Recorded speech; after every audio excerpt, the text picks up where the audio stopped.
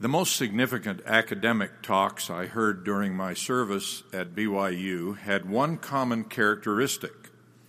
Instead of providing new facts or advocating a particular position, as many lectures do, the most significant talks changed the listener's way of thinking about an important subject.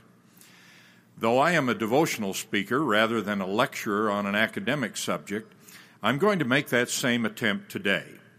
I will attempt to change some listeners' ways of thinking about an important subject, the matter of timing. I begin with a story I heard many years ago at the inauguration of a university president. It illustrates the importance of timing in university administration. One university president had come to the end of his period of service, and another was just beginning. As a gesture of goodwill, the wise outgoing president handed his young successor 3 sealed envelopes. "Hold these until you have the first crisis in your administration," he explained. "Then open the first one and you will find some valuable advice." It was a year before the new president had a crisis. When he opened the first envelope, he found a single sheet of paper on which were written the words, "Blame the prior administration." He followed that advice and survived the crisis. 2 years later, he faced another serious challenge to his leadership. He opened the second envelope and read, "Reorganize your administration." He did so, and the reorganization disarmed his critics and gave new impetus to his leadership. Much later, the now seasoned president encountered his third major crisis. Eagerly, he opened the last envelope, anticipating the advice that would provide the solution for his troubles. Again, he found a single sheet of paper, but this time it read, "Prepare 3 envelopes."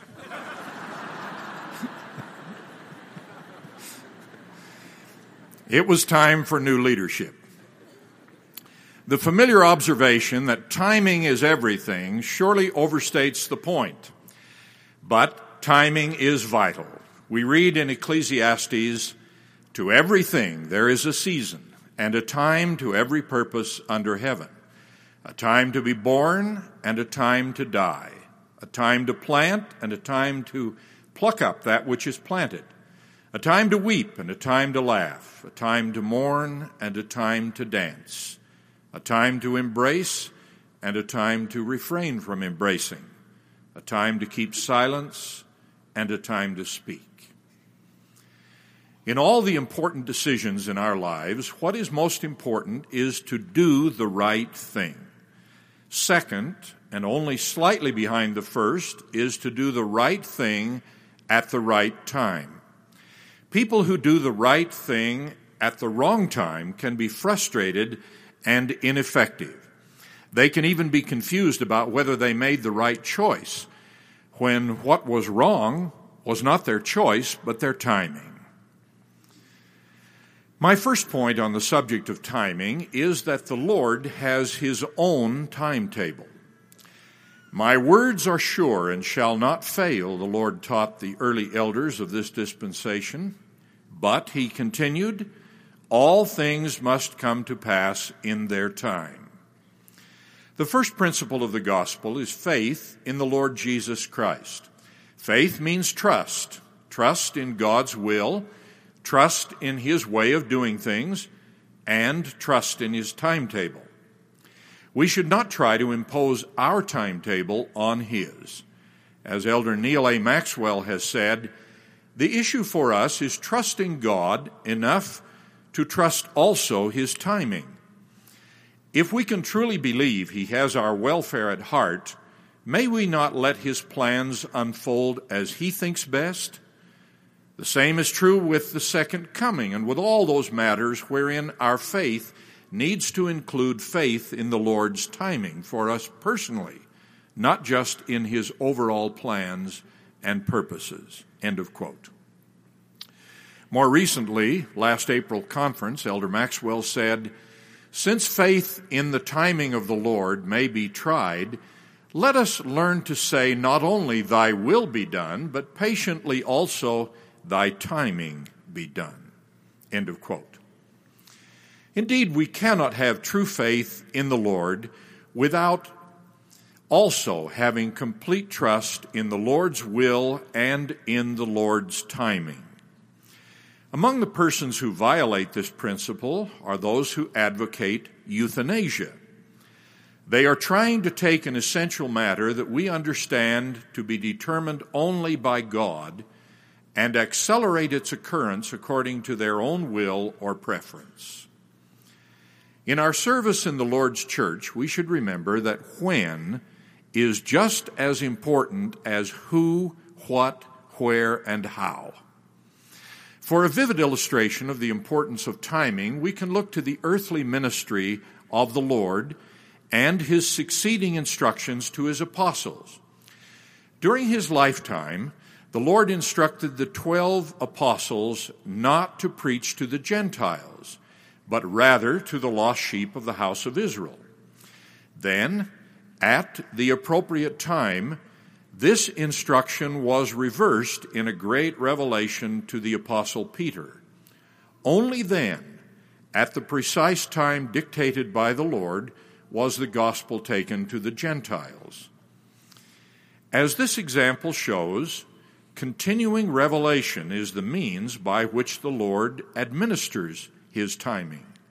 We need that revelatory direction. For example, many of us or our descendants will doubtless participate in the fulfillment of prophecies about the building of the city of New Jerusalem. But on this matter, the timing is the Lord's, not ours. We will not be approved or blessed in clearing the ground or pouring the footings for that great project until the Lord has said that it is time. In this, as in so many other things, the Lord will proceed in his own time and in his own way. We prepare in the way the Lord has directed. We hold ourselves in readiness to act on the Lord's timing. He will tell us when the time is right to take the next step. For now, we simply concentrate on our own assignments and what we've been asked to do today. In this, we are also mindful of the Lord's assurance that I will hasten my work in its time. People who do not accept continuing revelation sometimes get into trouble by doing things too soon or too late or too long. The practice of polygamy is an example. The importance of the Lord's timing is also evident in his dietary laws. The Lord gave one dietary direction to ancient Israel. Much later, because of the evils and designs that exist in these last days, he has given us a word of wisdom, suited to the circumstances of our time, accompanied by the promised blessings we need in our time. The Lord's timing also applies to the important events of our personal lives. A great scripture in the Doctrine and Covenants declares that a particular spiritual experience will come to us in his own time and in his own way and according to his own will. This principle applies to revelation and to all of the most important events in our lives: birth, death, marriage, and even our moves from place to place. Here is an example from the life of a prominent ancestor of many in this audience. Anson Call was in the initial exodus from Nauvoo. He and his family crossed Iowa in the spring of 1846 and reached Council Bluffs, Iowa that summer. There, Brigham Young was organizing wagon companies. He appointed Anson Call captain of 10 wagons. The 12 ordered his wagon train to move west. They left the Missouri River for the west on July 22nd, 1846. Organized by priesthood authority, they were directed toward the Rocky Mountains, and they went westward with great energy. After traveling over 130 miles through what is now Nebraska, this first wagon train was overtaken by new instructions directing them not to proceed further that season. They found a place to winter, and then in the spring of 1847 returned east and rejoined the main body of the church on the Iowa side of the Missouri. There, Anson Call and his family remained for a year, making further preparations and helping others prepare for the trip west. It was 2 years after their initial start westward in 1846 that Anson Call and his family finally journeyed to the valleys of the mountains. There, the obedient and resourceful Anson Call was frequently used by Brigham Young to begin new settlements in the Intermountain West. What is the meaning of this pioneer experience? It is not enough that we are under call or even that we are going in the right direction. The timing must be right. And if the time is not right, our actions should be adjusted to the Lord's timetable as revealed by His servants. The Lord's timing is often revealed in this way. Several years ago, President Hinckley announced the construction of a large number of new temples, essentially doubling the number of operating temples in the church from about 50 to about 100 in just a few years. Having additional temples has always been the direction to go, but until the prophet of the Lord signaled this as a major initiative, no one could have properly urged such a sudden and dramatic increase for the church and its people. Only the Lord's prophet could move the whole church west. Only the Lord's prophet could signal the church to double its operating temples in just a few years. In my conference talk last October, I gave another illustration, the importance of following the Lord's timing with those we try to interest in hearing the gospel message. Proclaiming the gospel is His work, not ours, and therefore it must be done on His timing, not ours. There are nations in the world today that must hear the gospel before the Lord will come again. We know this, but we cannot force it. We must wait upon the Lord's timing. He will tell us, and He will open the doors or bring down the walls when the time is right. We should pray for the Lord's help and directions so that we can be instruments in His hands to proclaim the gospel to nations and persons who are now ready, persons He would have us help today. The Lord loves all of His children, and He desires that all have the fullness of His truth and the abundance of His blessings. He knows when groups or individuals are ready, and He wants us to hear and heed His timetable for sharing His gospel with them. The achievement of some important goals in our lives is subject to more than the timing of the Lord. Some personal achievements are also subject to the agency of others. This is particularly evident in two matters of special importance to young people of college age: missionary baptisms and marriage. Last summer, Sister Oaks and I were in Manaus, Brazil. I spoke to about 100 missionaries in that great city on the Amazon.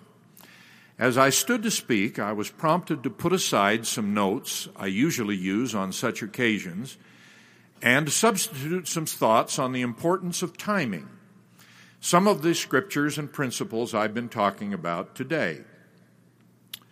I reminded the missionaries that some of our most important plans cannot be brought to pass without the agency and actions of others. A missionary cannot baptize 5 persons this month without the agency and action of 5 other persons. A missionary can plan and work and do all within his or her power, but the desired result will depend upon the additional agency and action of others. Consequently, a missionary's goals ought to be based upon the missionary's personal agency and action, not upon the agency or action of others. But this is not the time to elaborate what I told the missionaries about goals. Instead, I will share some other applications of the principle of timing, giving illustrations from our personal lives. Someone has said that life is what happens to us while we are making other plans. Because of things over which we have no control, we cannot plan and bring to pass everything we desire in our lives. Many important things will occur in our lives that we have not planned, and not all of them will be welcome. The tragic events of September 11th and their revolutionary consequences provide an obvious example. Even our most righteous desires may elude us or come in different ways or at different times than we have sought to plan. For example, we cannot be sure that we will marry as soon as we desire. A marriage that is timely in our view may be our blessing or it may not. My wife Kristen is an example. She did not marry until many years after her mission and her graduation. Older singles have some interesting experiences. While she was at her sister's place to celebrate her 50th birthday, her sister's husband shared something he had just read in a newspaper. "Kristen," he said, "now that you are a single woman over 50, your chances of marrying are not as good as your chances of being killed by a terrorist." The timing of marriage is perhaps the best example of an extremely important event in our lives that is almost impossible to plan. Like other important mortal events that depend on the agency of others or the will and timing of the Lord, marriage cannot be anticipated or planned with certainty. We can and should work for and pray for our righteous desires. But despite this, many will remain single well beyond their desired time for marriage. So what should be done in the meantime? Faith in the Lord Jesus Christ prepares us for whatever life brings. This kind of faith prepares us to deal with life's opportunities, to take advantage of those that are received, and to persist through the disappointments of those that are lost. In the exercise of that faith, we should commit ourselves to the priorities and standards we will follow in our lives on matters we do not control, and persist faithfully in those commitments, whatever happens to us because of the agency of others or the timing of the Lord. When we do this, we will have a constancy in our lives that will give us direction and peace. Whatever the circumstances beyond our control, our commitments and standards can be constant. Sometimes our commitments will surface at unexpected times and be applied in unexpected circumstances. Sometimes the principles we have taught to others come back to guide our own actions when we think we don't need them anymore.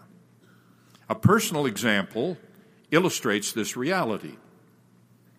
Most Latter-day Saint parents know the importance of giving their children reminders as they go out on a date. I did this with our children, and I think they heeded my counsel. During the time I was getting acquainted with Kristen, when I left the house to meet her, one of my children said to me with a twinkle in the eye, "Now, Dad, remember who you are."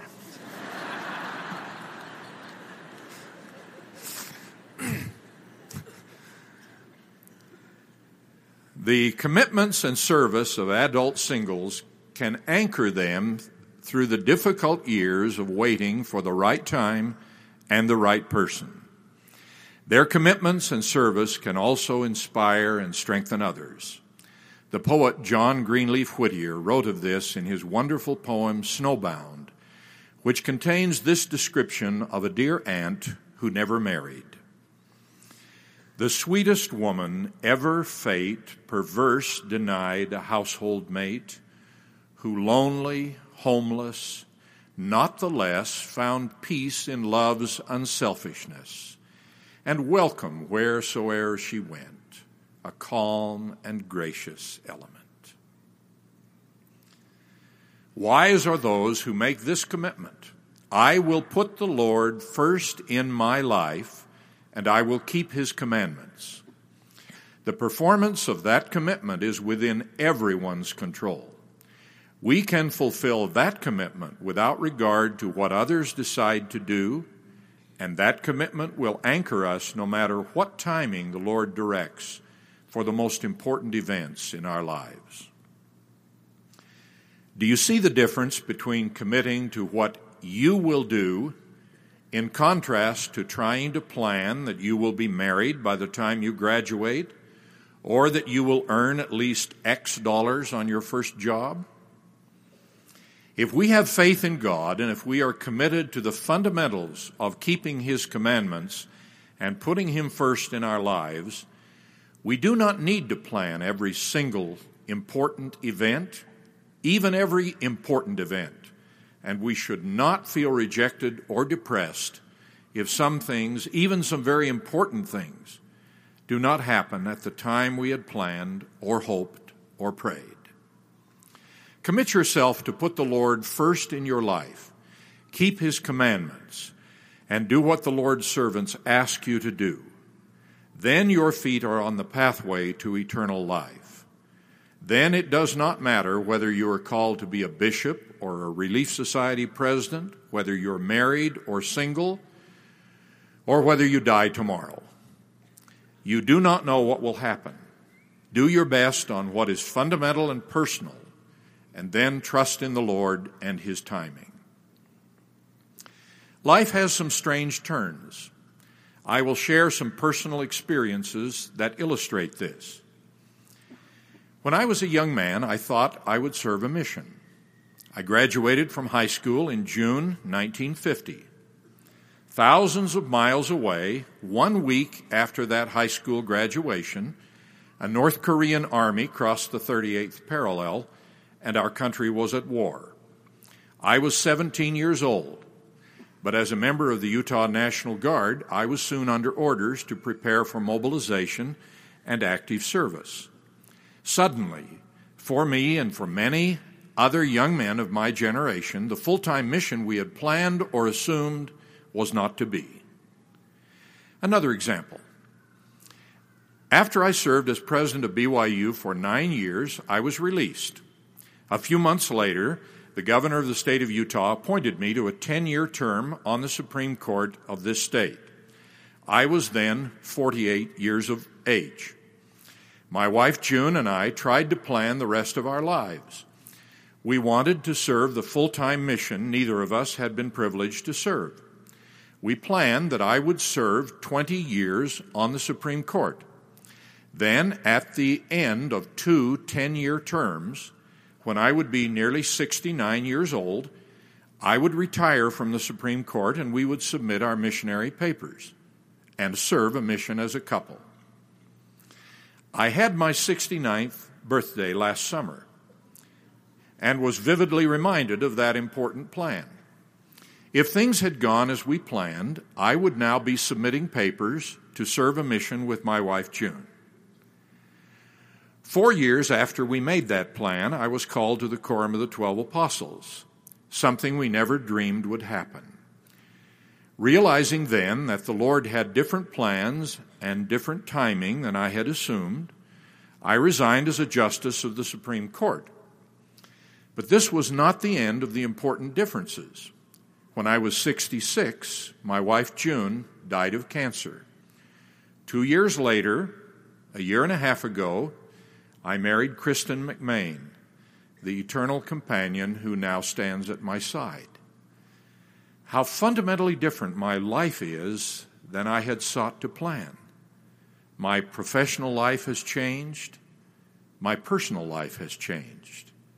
But the commitment I made to the Lord to put him first in my life and to be ready for whatever he would have me do has carried me through these changes of eternal importance. Faith and trust in the Lord give us the strength to accept and persist, whatever happens in our lives. I did not know why I received a no answer to my prayers for the recovery of my wife of many years. But the Lord gave me a witness that this was His will, and He gave me the strength to accept it. 2 years after her death, I met this wonderful woman who is now my wife for eternity, and I know that this also was the will of the Lord. I return to the subject with which I began. Do not rely on planning every event of your life, even every important event. Stand ready to accept the Lord's planning and the agency of others in matters that inevitably affect you. Plan, of course, but fix your planning on personal commitments that will carry you through no matter what happens. Anchor your life to eternal principles and act upon those principles whenever the circumstances and whatever the actions of others. Then you can await the Lord's timing and be sure of the outcome in eternity. The most important principle of timing is to take the long view. Mortality is just a small slice of eternity, but how we conduct ourselves here, what we become by our actions and desires, confirmed by our covenants and the ordinances administered to us by proper authority, will shape our destiny for all eternity. As the prophet Amulek taught, this life is the time for men to prepare to meet God. That reality should help us take the long view, the timing of eternity. As President Charles W. Penrose declared at the memorial service for President Joseph F. Smith, why waste your time, your talents, your means, your influence in following something that will perish and pass away, when you could devote yourselves to a thing that will stand forever? For this church and kingdom to which you belong will abide and continue in time, in eternity, while endless ages roll on, and you with it will become mightier and more powerful, while the things of this world will pass away and perish, and will not abide in nor after the resurrection with the Lord our God. End of quote. I pray that each of us will hear and heed the word of the Lord on how to conduct ourselves in mortality and set our standards and make our commitments so that we can be in harmony and in tune with the timing of our Father in heaven. I testify of Jesus Christ, our Savior, whose church this is. In the name of Jesus Christ, amen.